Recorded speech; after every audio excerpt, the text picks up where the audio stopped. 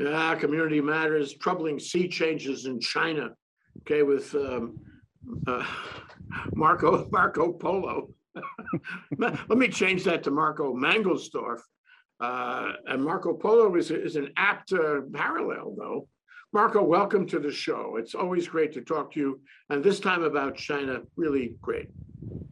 Well, ni hao, huaraponyo. Hello, my friend. Thank you for having me on. Always appreciate it. Well, you and I have been trading articles, for respected journals and news organizations, and it seems like the pitch is getting higher. China is getting more aggressive. Its rhetoric is more aggressive. Its military demonstrations, expression of power getting greater. And that includes not only economic power, which is really formidable when you look at Belt Road, but also, geopolitically with Taiwan. And I think we're living in a time where we're ramping up to some horrible crescendo in Asia, all around China's ambitions. How do you feel about that? Oh, how do I feel about that? Well, of course, the folks in Beijing, the leadership in Beijing, sees things very, very differently than the way you just described it. And just as a little bit of background, I've been in China probably between 12 to 15 times over the past 20 years. And I have developed over time a real fondness for and a lot of aloha for the Chinese people writ large, Chinese history, Chinese culture, Chinese traditions. I have a tremendous amount of respect and aloha for the Chinese writ large. And I'm trying to find my way through what is being reported by so many Western sources in terms of Chinese behavior in Xinjiang, Chinese behavior in Tibet, when I say Chinese behavior, I'm talking about the Communist Party leadership and the state apparatus in Beijing, their behavior in Hong Kong, their behavior towards Taiwan, their behavior in the so-called Nine-Dash Line or South China Sea. And I also read pretty much daily the Chinese press. So it's a dissonant messages I'm getting from our press versus the Chinese press. So to circle back to your question, how do I feel about it? I feel a tremendous amount of concern and anxiety, more so than I've ever felt in the decades that I've been focusing on international relations and global security issues and matters. So that's my quick answer for you. Not so quick actually, but I feel very, very concerned. Oh, what particular scenarios give you concern? I'd say what's going on over the Taiwan Straits. There's this body of water or a passage of water between the island of Taiwan and the Chinese mainland, which is fairly narrow. In other words, there's not a whole lot of geographic distance that separates the People's Republic of China with the de facto Republic of China, which, while it may not have de jure independence, depending on who you talk to, there's really little case that can be made. It has de facto and has had de facto independence for decades.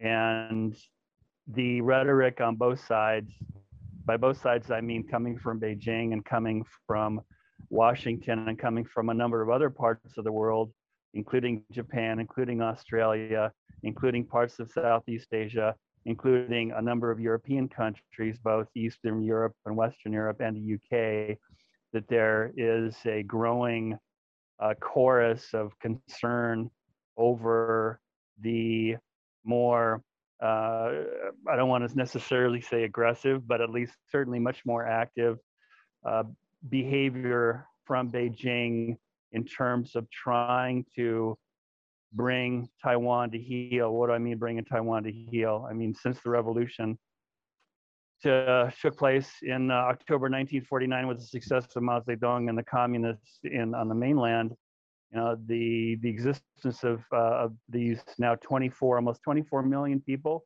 on the island of Taiwan has been one of the most painful thorns in the side of the People's Republic of China and the Chinese Communist Party over the decades. and Xi Jinping, a self-described, self-proclaimed core leader of China and leader of the Chinese Communist Party, has made very clear in his rhetoric over the months that the patience on the part of Beijing, the patience on the part of the mainland, the patience on the part of the leadership is wearing thin as far as the Taiwanese coming back into the fold of the motherland. And the rhetoric is just off the charts from Beijing. And one of the pieces I read just in the past week in the admittedly rather nationalist Global Times, which is an English language Chinese, official Chinese media source, essentially, describes the Biden administration in the most harsh terms I've ever seen. I think they were really hoping that there would be a positive change after Donald Trump left office in January, as far as American Sino policy, American Sino relations. And I think, now that we're a number of months into it, almost the end of 2021, there is the growing conclusion amongst the leadership in Beijing that the Biden administration does not represent much of a positive change. And in fact, according to the rhetoric they're using, represents a further deterioration of American policy, in their view, American policy towards the Chinese, or China.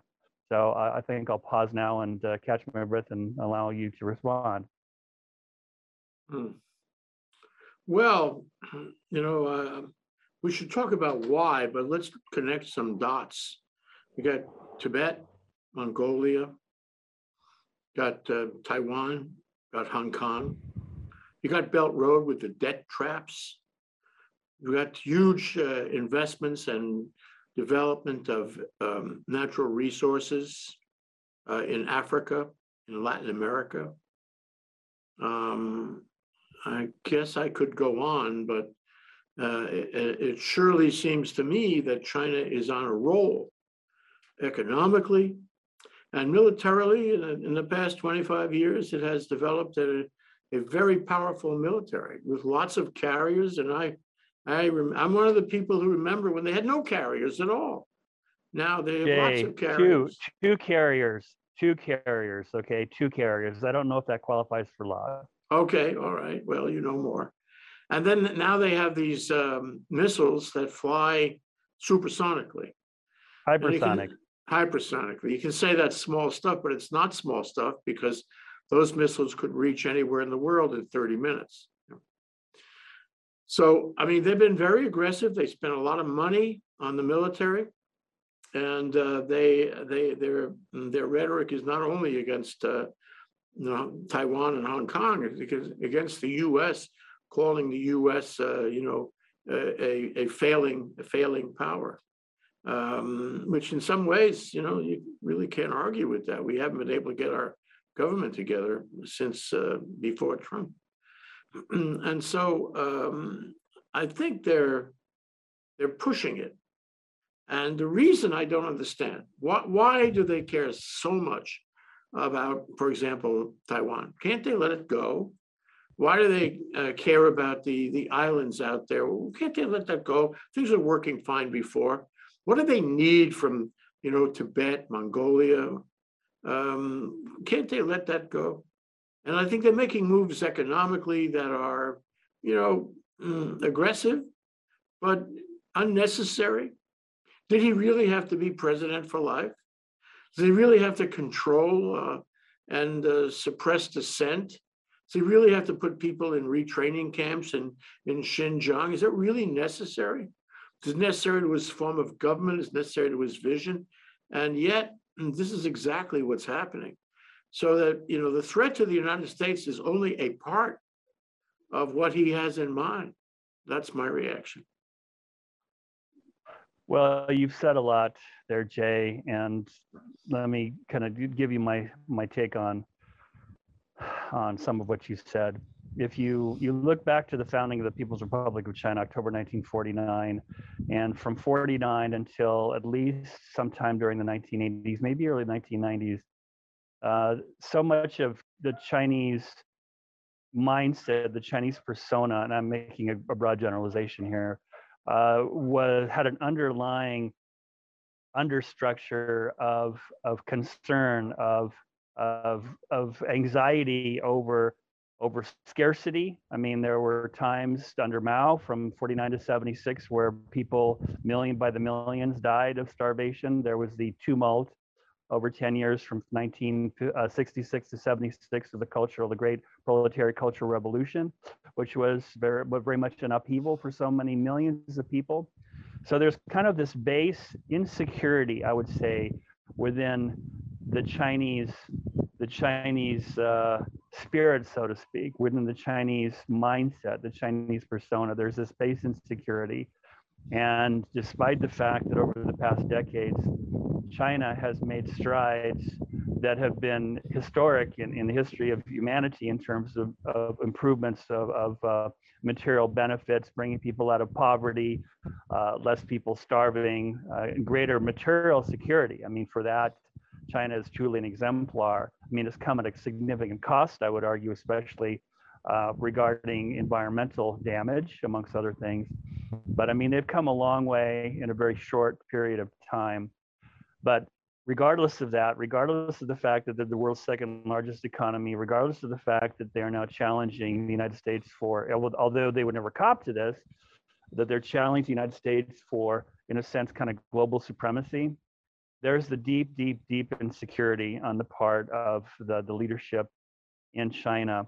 And they see it from their perspective that they're not being aggressive, they're not being expansive, that they are just coming back into their own. And one of the catchphrases in China over the years under Xi has been in the great rejuvenation of the Chinese nation.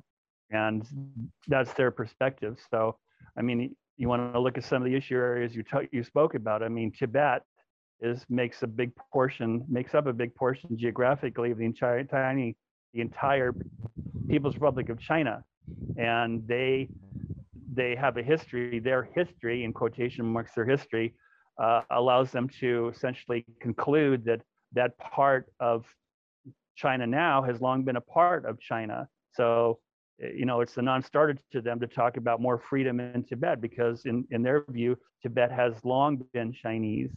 The same with Mongolia. Now, Hong Kong, well, you know, that's kind of a different story. We're seeing, you know, according to a number of legitimate analyses, in my view, what's been happening in Hong Kong over the past 2 years has been a de facto abrogation of the 1997 agreement between Beijing and between the UK in terms of 50 years, allowing for 50 years from 1997 on of a rather, shall we say, independent nature of the status of Hong Kong. Well, that certainly has changed, right? So again, I mean, the perspectives are so different here from Beijing compared to Washington, or Beijing compared to London. And you know, my two big concerns right now, Jay, are that, and I don't have any inside information about this because the upper levels of the Chinese leadership is incredibly opaque. I mean, we can identify individuals, we can try to come up with bios, both the CIA and the NSA on our side, you know, spend lots of time trying to game out who's really on top there, who has this position, who has what or that position. But one of my concerns about any type of government that does not allow for open debate of different positions, and I think autocratic governments, let alone dictatorial governments, are more prone to not having open and free debate, period, right? Nor open and free debate at the top echelons of power. My big concern is that Xi Jinping and his top leadership are not hearing any possible dissenting voices or voices of caution in terms of China's expansionist or China's greater activity in the international sphere. So that's concern number one, is that I really wonder to what extent there's any type of open debate, open and honest debate of different positions within the top echelons of the Chinese leadership. And second, I have a very difficult time seeing an off-ramp here.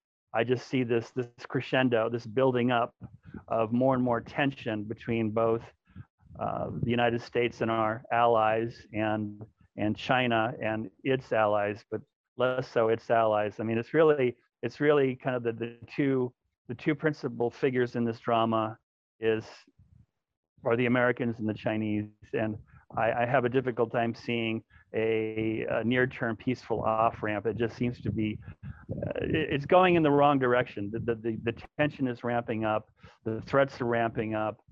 And Beijing has said repeatedly, they refer to these red lines, core interests, red lines, and they are saying almost on a daily basis that their red lines are being violated regarding Taiwan. And now with Tsai Ing-wen, who is the duly elected leader of Taiwan, she won re-election not too long ago and is serving her second and last term.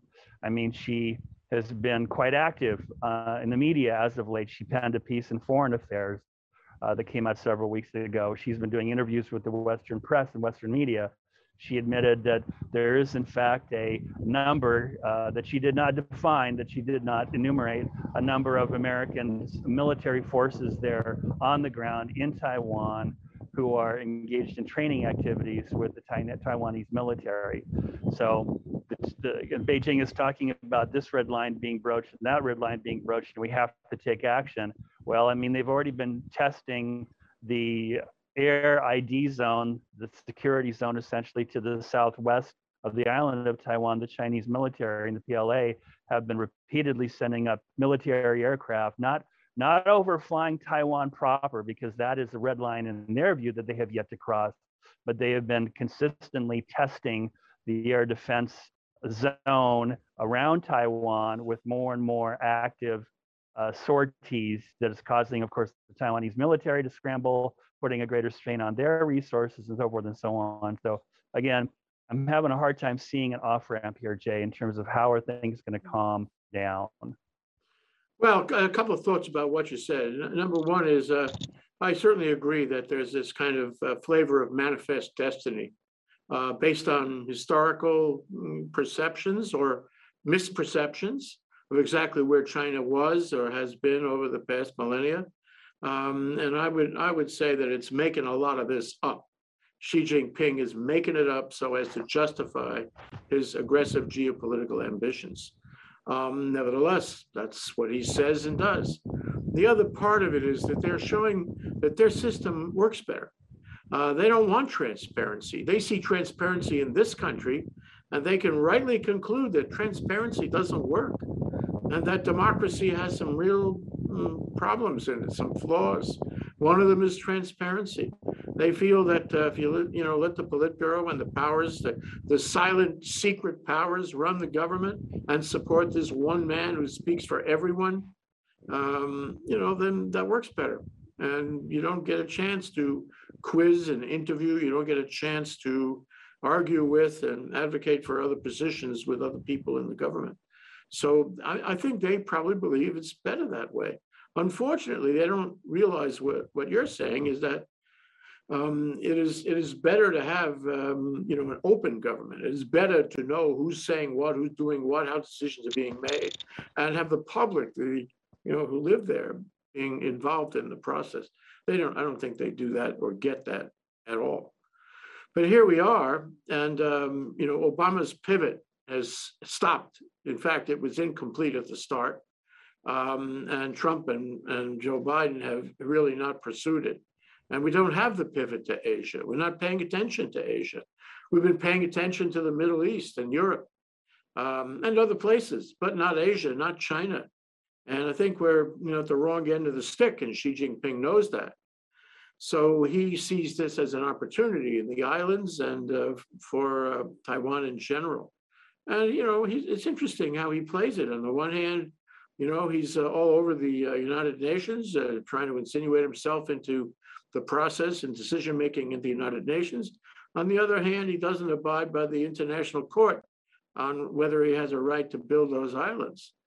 So, it's like heads I win and tails you lose. So he's manipulating the international process and press. The real question here, and I certainly agree that China versus the US, China competing with the US economically, of course, because I think China believes in that first, but also militarily as an adjunct to the economic competition. They're being very aggressive, and we're not so engaged. Our government is not so engaged, and frankly, our military is not so engaged. We have this notice this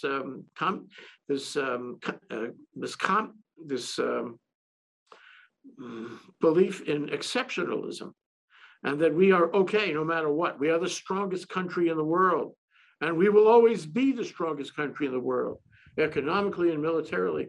And that simply isn't true anymore. And I think China is moving fast on that, and we are moving backward on that. So the problem with the military is they may think that they have the edge on Taiwan. They may think they can stop, deflect, defer, deter an attack on Taiwan. I think a lot of commentators don't agree. And that if in 2 or 3 or 5 years, if China wants to make a military move on Taiwan, we won't be ready, and they will. I think right now, as one commentator put it, I think you've seen this article too, right now it's premature for China to do that. But as time goes by, it'll be less premature, and it'll be more likely of success. And that's the big play, to take over Asia, and get us out.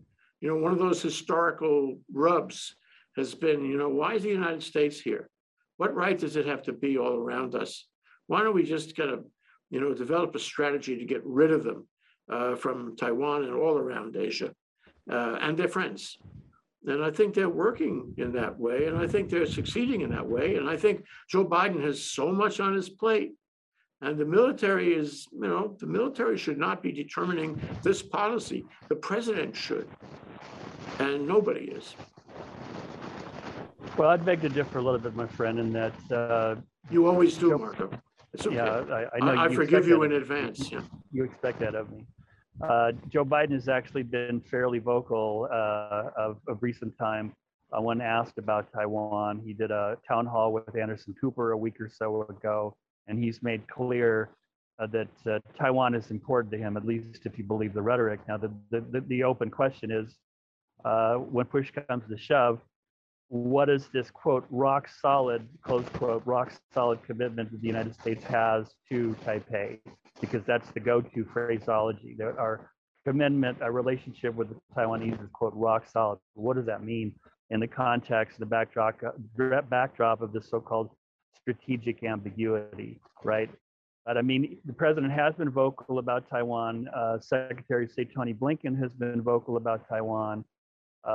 Chairman of the Joint Chiefs of Staff, Mark Milley, has been vocal about Taiwan and the hypersonic tests that we witnessed in months gone by. So I would beg to differ with you in terms of, I think folks in the State Department, folks in the president and his staff, folks in the Department of Defense are paying very keen attention to what's going on regarding the Chinese, as far as both Taiwan and the South China Sea. And, you know, one of the things that Biden has done, in contrast to his predecessor, is he's been able to bandwagon more of our friends, because, you know, Mr. Trump didn't really care all that much for a lot of our shall we say, foreign friends, right? And Biden has refocused, understandably so, and I support this, so focused on making sure that our relationships with Japan, with Australia, with India, with the Europeans, our traditional democratic allies, right, that these relationships are strengthened, and they have been strengthening. Well, so, yeah, but it's very recent. The submarine deal, where we you know, took over from France and got into a submarine development agreement with Australia, and of course the Quad, Australia, the U.S., India, and was one other. I think it's Japan. Yeah. Japan. So, yeah. I mean, all of that is in the becoming. It's not solid yet. It's a good idea, and he should do that, but it won't be a formidable arrangement, China, for a while. And some people have argued that now is the time for China to really feel its oats, because the Quad deal has not come together yet, and its opportunities are greater now than they will be when the Quad does come together. Well, I mean, ultimately, and the risk of being overly simplistic here, ultimately, the top leadership in Beijing is going to be and is constantly assessing risk reward, right? Cost benefit. And they've made clear that they are never going to let go of a part of what they feel to be an integral part of their motherland, which is Taiwan. So the question then becomes, well, they've said going from Deng Xiaoping and beyond, and from Deng Xiaoping to Xi Jinping, that their preference is to do it by peaceful means, right? They've always emphasized that, but they've never ruled out if they so choose to do it by other than peaceful means. So, well, this rhetoric doesn't sound like peaceful at all. This rhetoric, keeps on talking about a takeover by military force. Now, of course, that could be just talk. A lot of what happens could be just talk. But if they were talking about taking over by peaceful means a few years ago, they're not talking about that now. And the question really, their measurement has to be, what will the United States do? If they take it, adventurous moves, what will the United States do? Well, the United States didn't do anything in Hong Kong. The United States didn't do anything with the islands. The United States has seen China grow its territory by leaps and bounds, and its economic prowess by leaps and bounds. We haven't matched them. We don't have a Belt Road. We don't make big loans, to ports and infrastructure. We can't even do our own. So it's not like we're a real tiger. We're a paper tiger.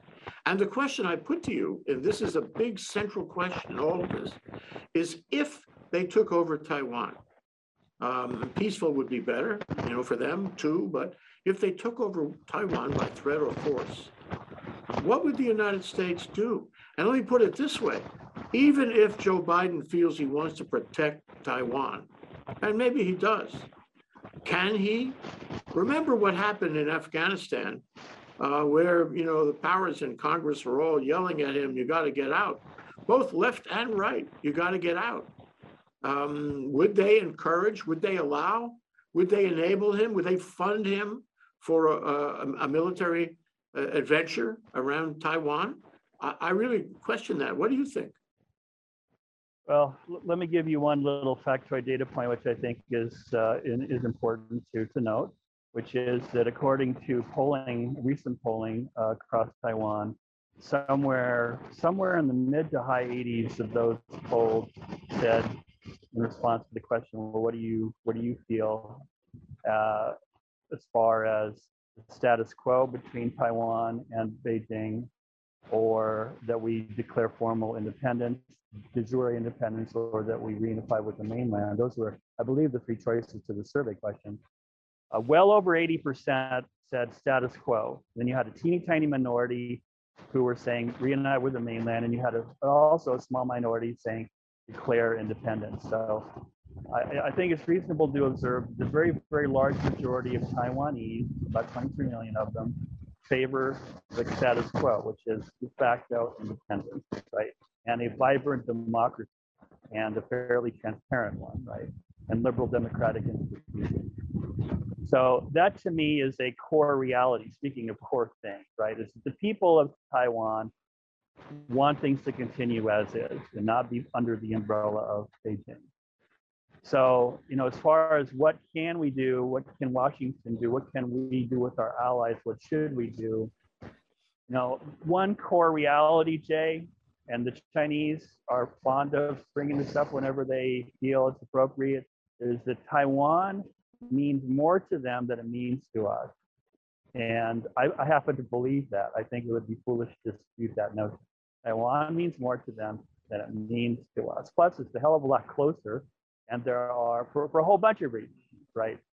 So granted that fundamental reality, and that the strategic ambiguity that we've been practicing since the so-called Taiwan Relations Act of 1979 under Jimmy Carter, in fact, where the United States, switched our recognition from Taiwan to the People's Republic of China, So now we're going on about 50 plus years, no, sorry, 40 plus years of this strategic ambiguity, right? And a number of people from both the left and the right side of the political spectrum are saying it's time to dump strategic ambiguity. Well, I see a great risk in that because, again, I'm looking for an off ramp here, and what can we do? What can we do to try to maintain the status quo? That's really like the hokey pokey, right, Jay? That's what it's all about here, in my view, to maintain the status quo of an independent, de facto independent Republic of Taiwan. Is how can we, or Republic of China, excuse me, ROC. How can we try to do our best in the United States from a policy perspective, from a rhetorical perspective, to try to maintain the status quo of an independent, de facto independent Republic of China, the island of Taiwan. And we're threading a needle here. We're threading a needle big time in terms of trying to raise the costs of a possible military move on the part of Beijing against the Taiwanese. We're trying to raise the cost in their estimation of costs and benefits so that they don't pull the trigger on doing overflights of the island directly, which would trigger an anti-aircraft response undoubtedly from the Taiwanese, or that they do some massive cyber attack to cripple the command and control of Taiwan. What can we do to try to raise the costs and their cost benefit analysis? And it's just Marco and Jay and Marco talking here. So I don't have the briefing books the President of the United States has. I don't have the intel that the CIA has been developing. But I mean, well, one of the points in those briefing books is going to be the secondary effect. If they make aggressive moves against Taiwan and we respond with aggressive moves, shooting their planes down, what have you, then you risk war. And that's another part of the rhetoric that comes from Xi Jinping. And a lot of commentators also feel that within the next 5 or 10 years, we may well have fisticuffs with China. And a lot of people have said, well, and you remind me of this, said, well, it won't necessarily be, with hypersonic missiles. It might be with cyber attacks, which can be devastating, on Taiwan too. And maybe that's what they would do to be more aggressive. But I keep thinking, and we had a show about this just last hour, about voting rights in the United States. Where right now, the Democrats have a thin majority. They can't do too much with that. They can't support Biden's initiatives, I'm sorry. And in 2022, 2024, there is at least a fair chance, with all the confusion about voting rights, that the Republicans will argue be in charge. And one of their elements is, right or wrong, is isolationism. They don't want to get involved. They're racist also. They don't want to get involved in Asia. Just let it happen, whatever it is. So maintaining the status quo when that becomes visible, and in fact, likely, maintaining the status quo in the face of a paper tiger military that responds to a paper tiger government who's isolationist, it doesn't present much of an obstacle to China. I think they will have their way. I'm not sure what their way will be. I think they will have their way. Well, you said a lot there, and I prefer not to get too far out there in terms of what's going to happen in 2024 as far as the direction of the United States. We've got a lot of living to do from now until then. A lot of things can happen, and to go kind of on another track here a little bit, Jay, one that I'm very interested in as well is you look back over the People's Republic of China and the leadership that they've had. After Mao died in '76, there was the common consensus really that having one person in power for as long as Mao in power really wasn't such a good idea. And Deng Xiaoping was purged and brought back and purged and brought back a number of times, but ultimately, late '70s, he became paramount leader, right? Never the leader of the Communist Party, never the leader of the party, but he was the power behind the power.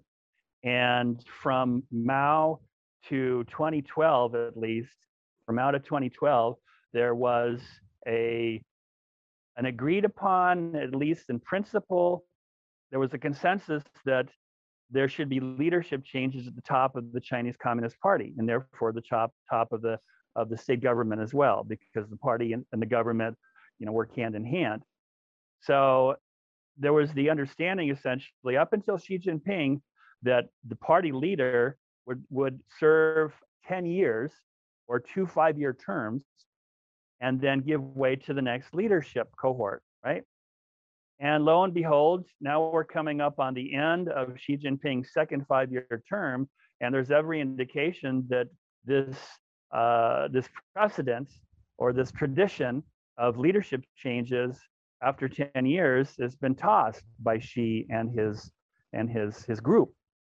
So it's interesting to note, and even though there's very little discussion in the Chinese press or in the Chinese academic circles as to the wisdom of chucking this 10-year term limit, essentially, I feel very confident saying that there's no shortage of very bright, educated Chinese who are concerned.